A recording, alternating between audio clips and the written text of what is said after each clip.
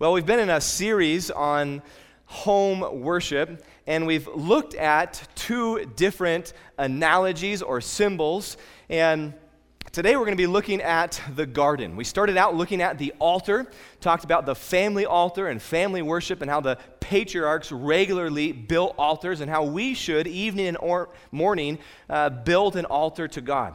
Last week we talked about the fortress, and how when we come to God in prayer, we are told that we're coming directly into the presence of God. We're coming into the most holy place, and He creates a fortress around us where Satan cannot harass us and tempt us, and how important it is to daily be in that fortress. And we're going to be looking at a third topic today, a third analogy of the garden. And this will be our concluding segment on home worship. But I pray and hope that we can continue as God's people to spend time regularly,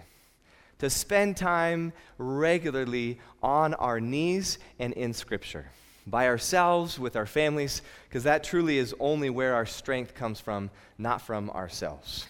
So I invite you to just bow your heads where you are, and let's pray as we begin. Father in heaven, thank you that each one of us here are sinners in need of a Savior. Father, we each desperately need you. We recognize our insufficiencies as we look at our hearts and our minds and the regrets and mistakes that we've made, especially in the light of the cross. We recognize that we are woefully insufficient without you. And I pray, Father, that as we come to the holy word of God, that you would please enlighten us. I pray that you would expand our minds to understand the message that you have for us. And we pray these things in the name of Jesus, and all of God's people said, amen. I invite you to turn with me in your Bibles to, and very, very interesting. You know, Donnie, can you help me out? Somehow these pictures got mixed up. That's the very, very end. Can you start at the very end, and I'll just go backwards. Does that make sense? I can flip through that. There we go. Perfect. And I will just go that way. Perfect. No problem at all. All right, let's go ahead. Genesis chapter 2 and verse 8. Genesis chapter 2, verse 8. The Bible says, the Lord God planted a what, everyone? A garden where? Eastward in where? Eden. My youngest child's name is Eden. Eden means delight or pleasure. And here God created a garden that was a delight for his occupants, for the occupants of this garden. A garden eastward in Eden, and there he put the man whom he had formed. I know we have a lot of gardeners here at the Hendersonville Church. A lot of individuals with green thumbs. And I think all of us can appreciate the beauty, the serenity, the calmness, the smells, the sights of a garden. Just a couple weeks ago, my family had the privilege of visiting the Biltmore Gardens. How many of you have been to the Biltmore Gardens? I have a few pictures here. And the Fergusons, in fact, Charles and his wife kindly gave us some passes to go and visit the Biltmore Gardens. And what incredible beauty was there. We saw these neatly arranged flowers and all the intricate designs. I think there were some, perhaps daffodils and maybe some tulips that were coming up as well. But one of my favorite parts about this garden was the conservatory. How many of you have been there in that big greenhouse atrium conservatory? And as you walk in this beautiful greenhouse building, there's brick walls that come halfway up and then glass that allows a lot of sun to enter into this building. You are immediately struck with these incredible smells wafting into your nose. Just beautiful, beautiful flowers, smells, tropical flowers from all over the place. There's some nice fountains that make a wonderful sound. There's nothing like the sound of a waterfall as you hear that sound of water softly just beating upon itself. It's amazing what that sound creates. And there's my son Levi walking through. And I couldn't help but think, and in fact, my kids were the one that brought this to my attention as they're walking through. They're like, Dad, is this what heaven's going to be like? And I'm like, yeah, it's going to be even better, children. It's going to be even better.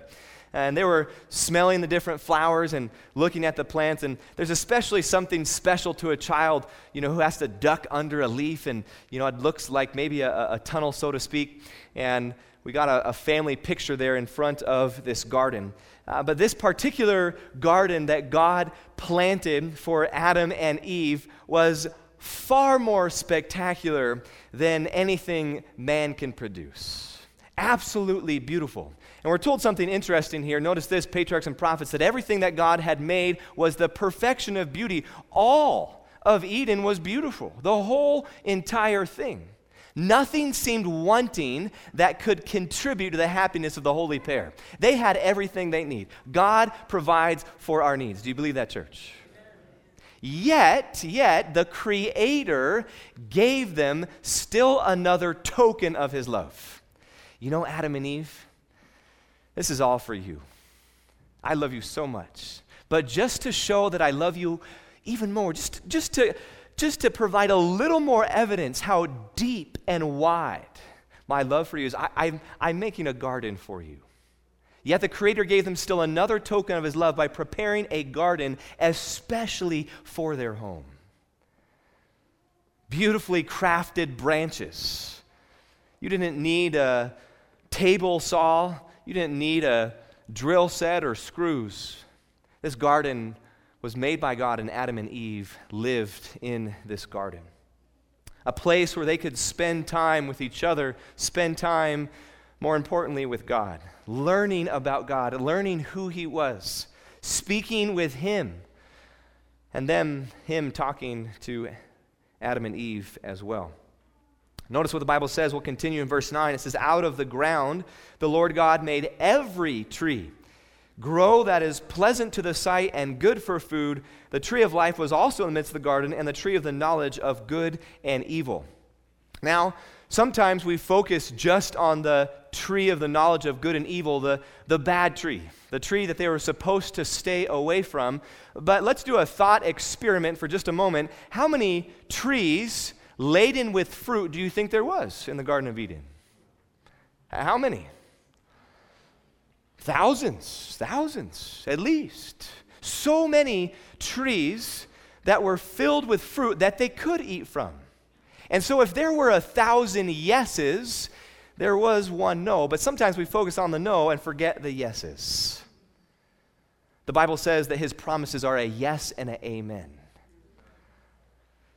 1,000 trees they could enjoy, that they could pick fruit from, and there was one that God wanted to test their trust and relationship with Him. Notice what we're told, that in the garden were trees of every variety, many of them laden with fragrant and delicious fruits. We love fruit trees, don't you? Something special about going to a tree and there on that tree, an apple or a peach, and picking it off. We planted in Yucaipa, California, when we were there, 7 different fruit trees. We wanted to be biblical, right? And we planted 7 of them, planted a peach tree, 2 cherries trees, a fig tree, I think a plum tree, and a couple of others. But one of my favorite things was seeing my little children go out to our peach tree when the tree was ripe and ready, and just going out and picking that thing off the tree and just biting into it, and the juice is running down their cheeks. There's something special about fruit trees. And there were so many trees in this garden that God gave them for fruit. There were lovely vines growing upright, yet presenting a most graceful appearance, with their branches drooping under their load of tempting fruit of the richest and most varied hues. Now, all of these trees that we see and all these green things, we know here in North Carolina, and especially a former Californian, I know that in order for things to be green, you need sunlight and you need water. You need water, friends, don't you? So look there in chapter 2, verse 10. It says, now a river went out of Eden. Interesting language that we're going to focus on today. A river went out of Eden. In fact, some translations say a river came from Eden to water the garden, and from there it parted and became 4 riverheads. And you can continue reading for the sake of time. We won't, verses 11 through 14. But these beautiful rivers that spread out, one of them being the river Euphrates. And it's fascinating that the Bible tells us that the source of those 4 rivers was in fact Eden.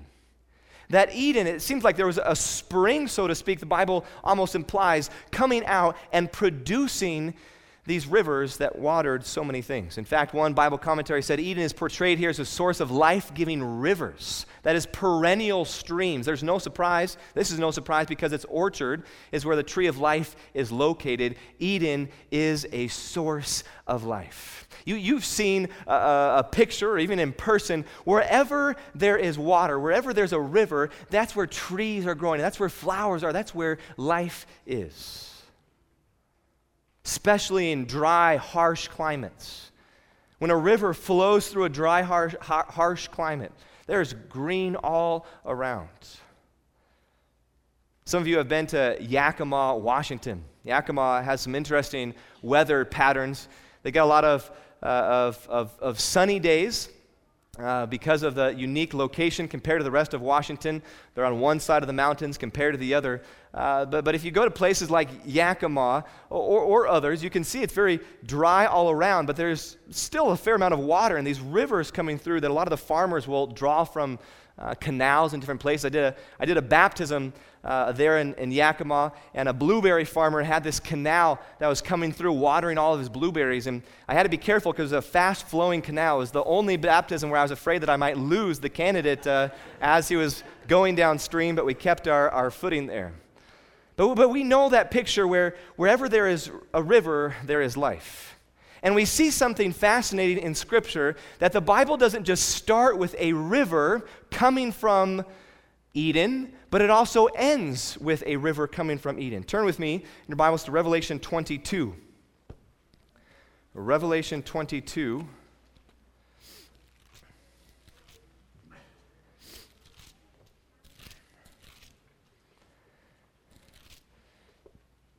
Revelation 22. Very end of the Bible says, He showed me a pure river of water of life, clear as mud. Is that what it says, friends? Absolutely not. Clear as what? Crystal. Now, how many of you ever seen a crystal clear creek before?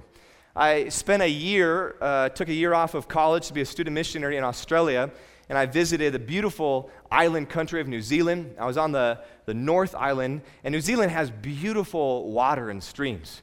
I've heard they have some of the cleanest water in the world, and I remember specifically going into this wooded forest, and there was these beautiful, big, almost redwood trees, and these clear streams. I mean, there was not 1 inch of muck or dust or dirt in them, just these beautiful, clear streams that were deep, and I remember going to one of them, and some friends and I would jump in one end and float down the river and then jump in, and there's something incredible about a clear stream. And so with that picture in mind, here's this beautiful, pure river that John the Revelator sees. It's a water of life. It's clear as crystal. He can see that in this vision. But he notices where this water is coming from. Notice the direction of the water. It proceeds, verse 1 says, from the throne of God and the Lamb. And in the middle of its street, on either side of the river, was the tree of life, which bore 12 fruits, each tree yielding its fruit every month. The leaves of the tree were for the what? Healing of the nations. Here is a river coming directly from the life source, from God himself, from the throne room, from the sanctuary of God. And wherever this river goes, it produces life. Here's this tree of life that's coming out of this river proceeding from the throne of God. The roots of the tree of life extend on either side of this river, and as they extend down deep into the soil, drawing from the river of life, it produces fruit that also has life. Fascinating, the picture that we see here. The Bible begins with a river and it ends with a river. But is there a river in the middle? We know that God is going to recreate Eden. In fact, in such a way that, notice this, he's going to recreate Eden in such a way that, in fact, the tree of life that was from Eden is going to be and is already in heaven. I find this fascinating statement. After the entrance of sin, the heavenly husbandman, the heavenly farmer and gardener, God himself, transplanted the tree of life to the paradise above. Can you imagine that transplant process? You know, I have a work to do. Will you come down and come with me? Let's take this tree. And of course, we know that God probably didn't reach in and take his tractor and pull it out. But some of you have seen those transplant processes before. You have to dig all the way under those roots and pull that tree out. And I've transplanted trees before, and I'm not very good at it. The trees that I've transplanted usually die. But God's do not, friends. He perfectly took this tree from the Garden of Eden and took it to heaven. He transplanted it there. Maybe it was just in his thought or mind, and of course not physically, but the tree of life from Eden is the same there in heaven above. And it proceeds, verse 1 tells us, from the throne of God and from the Lamb, coming straight out of the heavenly sanctuary. We know that the throne of God is in the most holy place of the sanctuary. We know that's where the Ark of the Covenant is. That's where God's Shekinah glory is in the most holy place. And there where God's throne is, this river of life comes out from that area. Revelation tells us about the heavenly sanctuary that we know well. But we see another picture of a river in the middle of the Bible. We have one in Genesis, we have one in Revelation, but there's one in Ezekiel as well. And I invite you to turn with me in your Bibles to Ezekiel 47.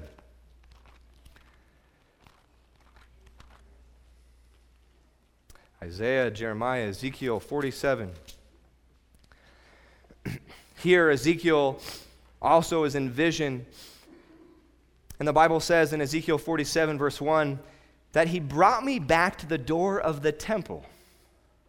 There Ezekiel sees a vision of the temple, and he notices there was water flowing from under the threshold of where? The temple, facing east. The water was flowing from under the right side of the temple, south of the altar. He brought me out by the way of the north gate, led me around the outside of the outer gate that faces east, and there was water running out on either side. Here Ezekiel sees in vision this sanctuary, the temple of God, and there's this river that's flowing from underneath the temple. The temple, the most holy place, God's presence, just like Eden restored, this river comes from that direction. Because God always produces life. God is the originator of life. And as you read this vision that Ezekiel has, you find that the deeper that Ezekiel gets, or we should say the farther he gets, the deeper he gets. The river starts out small, but it gets deeper and deeper and deeper. And notice the impact of this river. And just look here on the screen, verse 9 tells us it shall be that every living thing that moves, wherever the river goes, will live. This river that Ezekiel sees is one that brings life. There along the bank of the river were many trees on one side and the other. Verse 12, along the bank of the river on this side and that will grow all kinds of trees used for food. Their leaves will not wither and their fruit will not fail. Friends, this is language that we also see in Revelation. A fruit that will not fail. Eternal fruit. Leaves that will not wither. And notice the next part of the verse. You can look there in your Bibles, verse 12, or look there on the screen. It says, they will bear fruit every month because their water flows from the sanctuary. Their fruit will be for food and their leaves for medicine. Same language you see in Revelation. Their leaves were for the healing of the nations. Here are these leaves in this vision that Ezekiel sees, and they're growing off these trees that are coming from this life-giving river. Why does this river bring life? Well, it tells us. Because the water flows from where? From the sanctuary. From the sanctuary. We have these three rivers flowing from God's presence in Genesis, Ezekiel, and Revelation.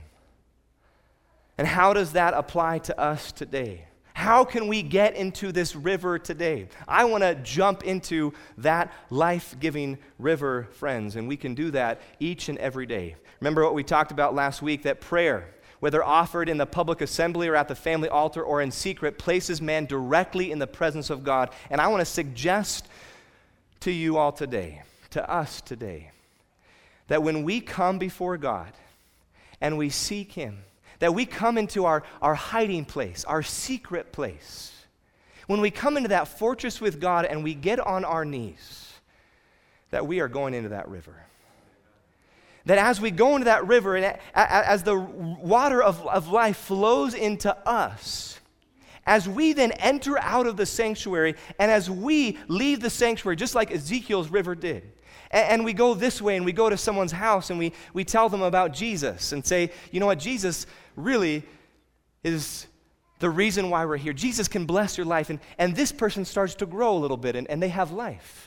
And then someone else from the church comes over here, and maybe in Dr. Tryon's medical office, he connects with someone, one of his patients, and the river goes there, and that patient begins to grow a little bit.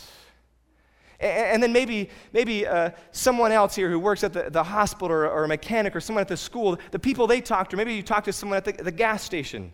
And as we go out from the sanctuary each and every day, not just this sanctuary, but as we go out from spending that time with God, and as we enter into homes, we bring the water of life to other people. Turn with me in your Bibles to John chapter 7. John chapter 7, verse 8 and 9. Jesus develops on this theme, and it makes it very clear that this river of water of life is not just a physical river that we can look forward to viewing with our eyes when we get to heaven, but it's a spiritual river, one that we can enter in each and every day. John chapter 7, looking there in 38 and 39, the Bible says, here's Jesus. And we're going to start in verse 37 because he says, at the last day, that great day of the feast, Jesus stood, and he doesn't whisper. But what does he do, friends? He cries out, saying, if anyone thirst, let him come to me and drink. If anyone thirsts, he saw a bunch of thirsty people that needed his love. And he says, come to me and drink. Verse 38, he who believes in me, as the scripture has said, out of his heart will flow rivers of living water. Jesus wants to come inside of you, and he wants to make you a river to other people. He wants there to be life in your heart. He wants the areas that are dead and stagnant in your heart to come alive. I know, friends, that each of us have come today with different burdens on our hearts and minds. We've come with worries and concerns as we think maybe about our children or family members, or we think about our country or the state of the world. So much happening in our world today. I know, friends, that some of us today have dry, dusty parts of our hearts. Parts that maybe we don't want God to see. We've hidden it from some time from God. It's been our secret sin that we've grabbed onto and say, God, come into my living room. Sit down here on the couch. Well, don't go in that room. Not that one, Lord. Yeah, let me just close that one. Let's come sit over here, Jesus. And there's areas and pockets and closets in our lives that we do not want God to find out about. It's interesting that as a pastor, sometimes there is a thinking that, well, we don't want the pastor to know, as if I'm going to do anything. For example, yes, it has happened to me before where I'm at a grocery store and I see a church member and they turn the other way. Well, we don't want the pastor to look what's in my cart. Or what happens maybe more often is I approach a group of youth, and they're all talking, and Pastor Jeff comes up, hey, and suddenly the conversation dies, right? Pastor's here, let's maybe shape up a little bit. As if I'm going to do anything. I always tell young people, hey, listen, you don't have anything to hide from me. God knows everything you're doing, right? And he does. But I forget that the God of the universe sees everything. Can we bring Jesus into every activity that we're doing? And Jesus' desire is for those stagnant areas to have life again. He wants them to die and then have his water of life enter into the soil and bring life again. I know some of us, maybe it's been a long time since we've actively witnessed, since we've maybe given someone a piece of literature or we shared maybe the message of Jesus with someone else or given a Bible study. Jesus wants to take that stagnant area in your life and bring life to it. He wants out of your heart to flow rivers of living water. But notice, friends, verse 39. But this Jesus spoke concerning whom? The Spirit, whose believing in him would receive, for the Holy Spirit was not yet given, because Jesus was not yet glorified. Friends, I believe that we can ask daily, and that we need to ask daily for the Holy Spirit. In fact, we look elsewhere in Scripture, Isaiah 44 verse 3 says, I will pour water on him who is thirsty and floods on the dry ground. I will pour my Spirit on your descendants. What are those floods? What are those rivers? That's God's Holy Spirit. Because just as water can fill every nook and cranny and go wherever it would like, the Holy Spirit can fill the whole world, friends. He can fill any part of your heart. I will pour my Spirit on your descendants and my blessing on your offspring. The Holy Spirit, the Bible tells us very clearly, points to Christ. When we're talking about this living water, we're not just specifically talking about the Holy Spirit, we're talking about God. Time and time again, we're familiar with this. In the book of John, Jesus says, He, the Spirit, will glorify me. He, the Spirit, will take what is mine and declare it to you. He, the Spirit, will not speak on his own authority, but whatever he hears, he will speak. He will testify of me. What I love about the Godhead is they are constantly pointing the attention to the other.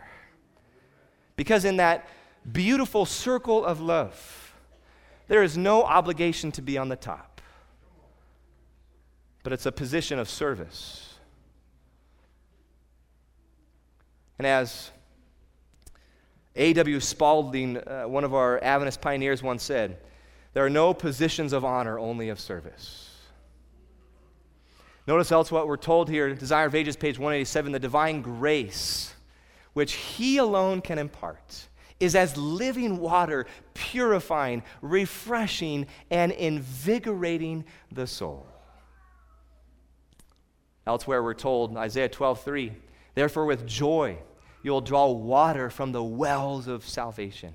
I believe, friends, that God is desiring us every single morning to wake up before family worship and to go down to the well with our bucket and say, God, I need some water today. And when we do that, when we come to Jesus with an open heart on a daily basis and say, God, here is my bucket. It needs some patches. Look, there's some holes in it. Remember what happened yesterday? And God says, before he starts pouring the water, he says, that's okay, let me give you a new bucket. Because God's not in the business of restoration, he's in the business of replacing. Hear me out, friends. God does not run a second-hand motor shop where you go in and repair your motor. He gives you a new one. If you come to God with your leaky bucket, he says, let me give you a new one. But he's not going to give you a new one unless you ask, friends. Desire of Ages, page 187, gives us good news that our Redeemer is an inexhaustible fountain. We could think, well, Lord, I came to you yesterday. God, I came to you 6 times last week. Do you have enough water for me? And the good news is we can drink and drink again and ever find a fresh supply. It'll never run out, friends. That's why Isaiah 51 says, or 55 says, everyone who thirsts, come to the waters, and you who have no money, come buy and eat. Yes, come buy my wine and milk. Come buy that living water without money and without price. The good news is that it is free, friends. You do not have to buy it.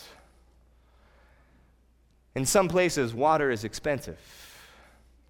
As a former Californian, I know that water is expensive.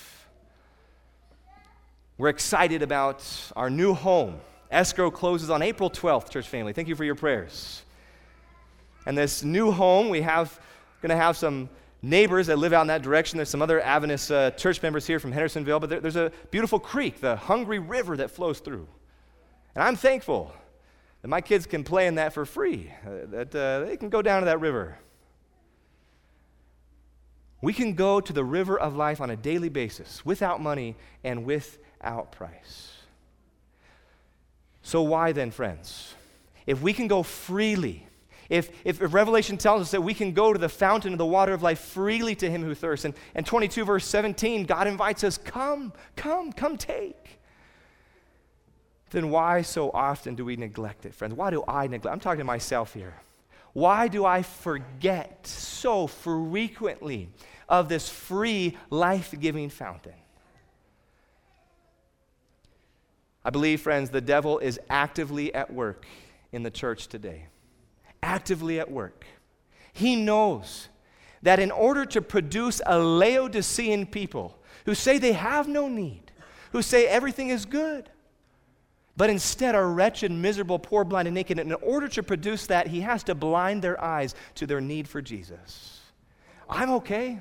I go to church on a regular basis. I show up at church. I sit in the pews and I take my kids to Sabbath school, and my children attend a Seventh Adventist school.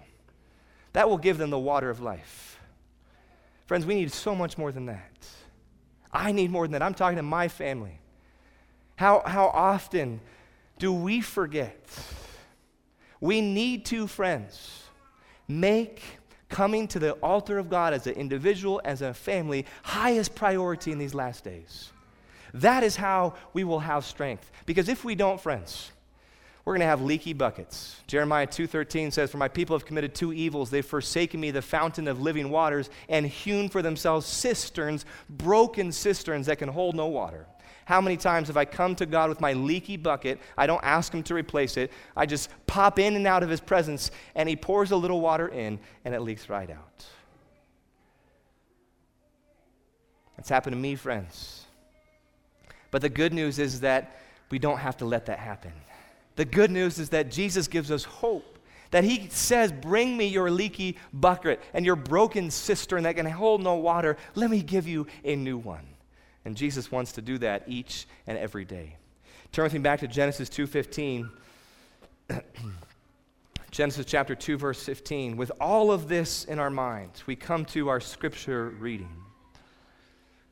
Genesis chapter 2 and verse 15. God gave Adam a garden, a place of delight and pleasure. A garden that we can go to every day. I come to the garden alone while the dew is still on the roses, and I talk with him. And he tells me I am his own. We can come to that garden every day, and Adam did. He walked and talked with his God.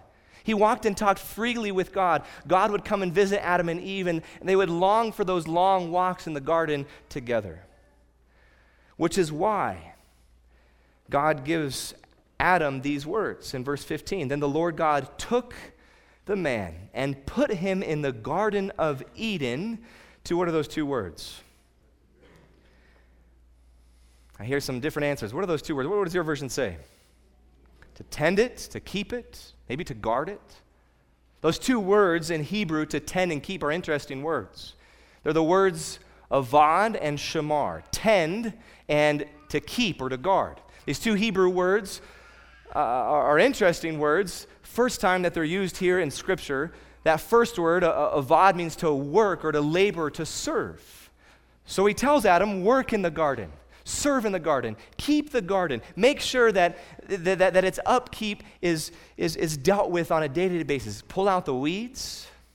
Make sure that you're getting adequate, water sources to each of these fruits. Make sure that you're training these vines. Protect it or work in it. And then the second word has to do with protect. Shamar means to keep or to guard, to preserve.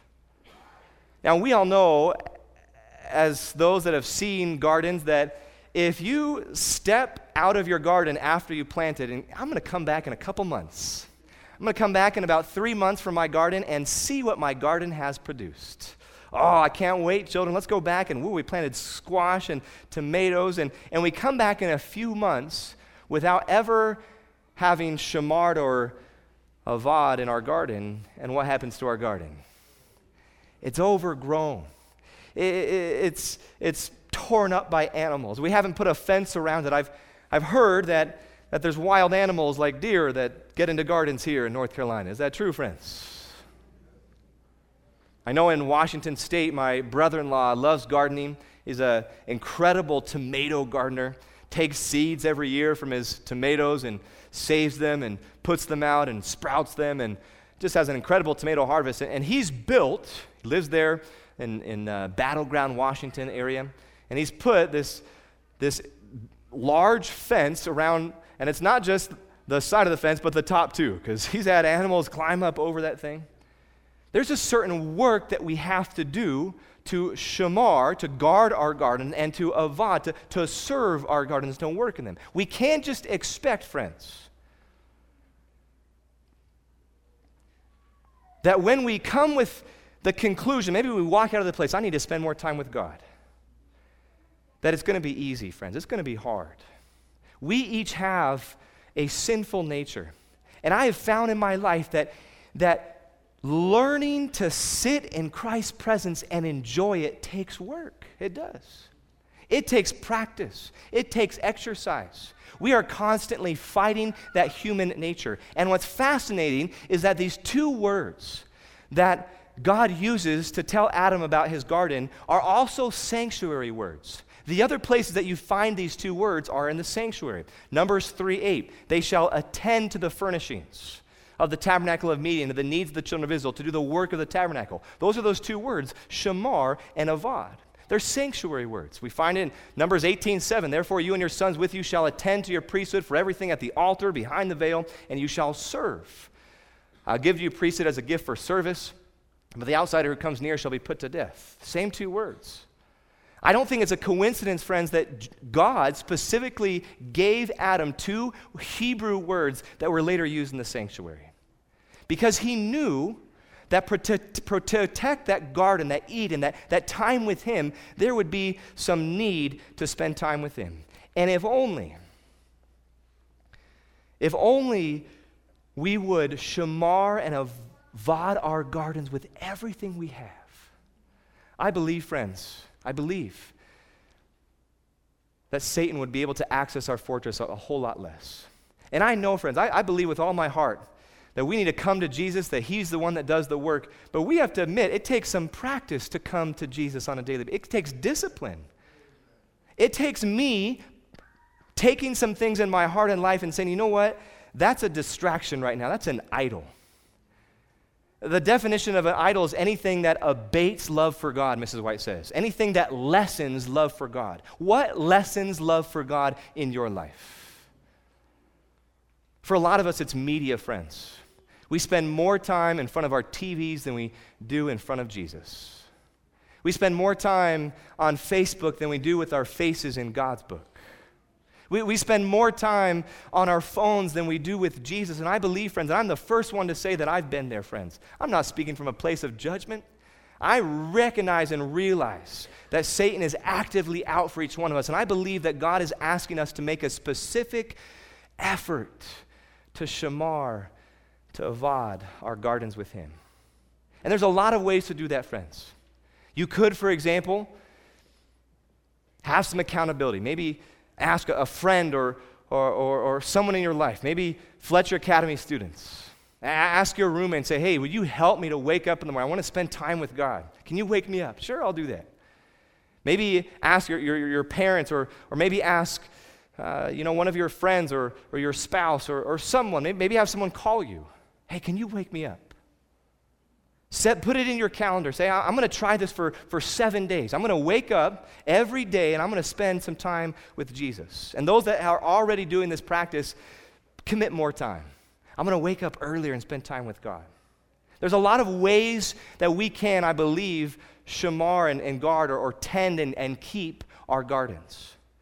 But one of the ways that God has shown me, and I invite you to turn with me, this is our closing verse, Isaiah 50, verse 4, closing verse. One of the ways that God has shown me, and I know others here too, this is not the only way. In me presenting this method does not mean that you have to do this. This is the only way to spend time with God. But I have found, friends, that Jesus knows my schedule better than myself. He knows how much sleep I need better than I do. He knows what appointments I have. He knows how much preparation I need to get ready for those appointments. He knows my schedule better than anyone else. So if Jesus knows my schedule better than anyone else, why don't I ask him to wake me up? Ask him to get me up in the morning and to spend time with him. I remember in college hearing about this and reading this verse and having someone present on it. And over the last several years since then, there's been times where I've gone in and out of this practice. But I have found verse 4, friends, to be very true. This is a messianic prophecy speaking eventually about Jesus, the suffering servant. The Lord has given me the tongue of the learned, that I should know how to speak a word in season to him who is weary. He awakens me morning by morning. He awakens my ear to hear as the learned. Friends, I have found that every single time I ask the God of the universe to wake me up in the morning, he does. There has not been one time that God has not woken me up. There's been a lot of times where he's woken me up and I'm too lazy to get out of bed. That's happened. There's been a lot of times where he's woken me up and I'm sitting there, I'm like, oh, Lord, do I have to right now? And I've gone back to sleep. But God has never failed to wake me up, friends. And I believe with all of my heart that if you ask him to wake you up, he will wake you up. Time and time again, I have seen this, friends. When I was pastoring at the Fallbrook Church, and I would do Bible studies with young people, and I would invite them. Just try it. You don't have to do it every night. Just try it one night. See what happens. Okay, I'll try it, Pastor Jeff. And every single time, the next Bible study, well, did you try it? Yes. I asked God, I read this verse before I went to bed, and I asked God to wake me up the next morning, and I woke up before I normally would. Because God is more interested in meeting with you than you are with him. He cares about you that much. In the state of Washington, I was there at my friend's church. We were doing a prophecy seminar, and there was a brand new member. He'd only been a Seventh Adventist Christian for about a year. He had come to a basketball gym night that the church had, and someone had invited him from that over to their house. They started studying the Bible together. He eventually started worshiping with this new church plant. Brand new Christian. He loved God. He was excited about it, learning all the time. And we sat down at this seminar, and we were talking about a lot of different things. We talked about prayer and different things. And eventually, me and this gentleman, just in the sanctuary one day, we're talking, and we were talking about spending time with God. And we looked at Isaiah 50, verse 4, and how God will wake him up. And he's like, I'm going to try that. It was in the middle of the week that we were in the sanctuary for this series. And so he tried it Friday night. He worked during the week, and he didn't want to try any time else. And so he tried it Friday night. And he came back the next day. And you should have seen the enthusiasm on this young man's face, because for the first time in his life, he had a direct answered prayer. The first time that he had ever directly prayed for something and God had in front of his face answered. He said, I asked God to wake me up, and I woke up way earlier, a couple hours earlier than I normally do. Normally wake up at 7 or 8 o'clock, rush to church, and I was up early, and he had never spent a couple of hours with Jesus before. And he loved it. He said, I'm going to do this every Friday night. Just 2 weeks ago, my wife told me something that as a father means the world to me. We get up and have worship as a family and family worship. And later on, usually we do it after breakfast. But my son Judah is the early bird in the family. He's the one that usually gets up a little earlier than the rest. Moving from California to North Carolina has thrown my children off. They're still kind of used to West Coast time, and then the time change, but they'll eventually get used to it. But here Judah, one morning, had woken up much earlier than normal, about 45 minutes to an hour more than normal. And I didn't think much of it. That's possible. He's done that before. But he came out, and I was either sleeping or I was in another room, not exactly sure, but my wife told me that he came out and said, Mom, I asked Jesus to wake me up last night, and he woke me up. And he was so excited. He was so excited because he had heard in family worship, we had been going around talking about different things that God had done for us. And we talked about answered prayers, and one of my son Levi's favorite stories, when we were here, Levi got pink eye, and there was a family that gave him some pink eye medicine. And he thought that's a miracle, God. God provided that medicine. We didn't have to go to the store. That's right, buddy. And Judah later told Michal, he said, you know what, I felt like Judah had an answer to prayer, but I didn't. But now I do because Jesus woke me up. Isn't that beautiful, friends? And I believe that God wants to spend time, he wants a daily divine appointment with him every single day. He's waiting for us. He's longing for us. He's sitting on that big white couch on the stage and saying, are you going to come today? And I'm the first to say that sometime I've rushed in and out of his prayer. Hey, God, nice to meet you. And I've gone on. And that doesn't mean that God can't bless you. That doesn't mean that you can't keep on praying throughout the We shouldn't feel guilty, friends, to the point of, oh, God doesn't love me. Of course not. But hear what I'm saying, friends, that I believe that Jesus loves to spend time with you. He cares about you so much. I encourage you, friends, to try this method. I encourage you to just ask God to wake you up. See what happens. You don't have to try it do it every night or all the time. Maybe try it on a Friday night. Maybe see what happens. I asked some students at Fletcher to try that, and they came back with reports of God waking them up. I've heard stories of a friend of mine named Scott. He actually lives here in the area. In college, he and I were talking about this, and he asked God to wake him up the next morning, and he was a deep sleeper, and literally his phone rang at like 4:30 in the morning, and it never rings, and he got up and answered it, and no one's on the line. True story.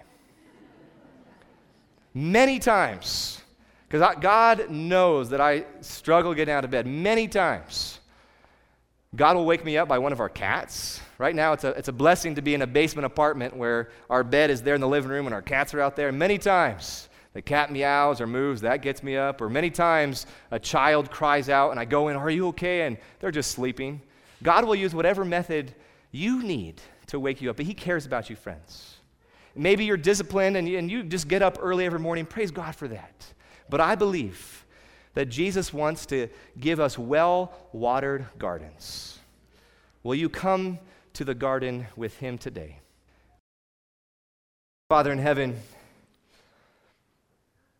the joy that we have when we tarry in your presence is like no other joy.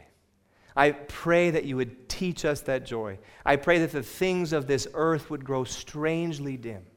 I pray that spiritual things, that prayer and Bible study would become of more interest than anything this world can provide. I pray, Lord, that you would enlighten our minds. Show us how beautiful your character truly is. And may we make decided, intentional efforts this week to spend time in the garden with you. Thank you for waking us morning by morning. And we pray these things in the precious name and blood of Jesus. And all of God's people said, amen, amen.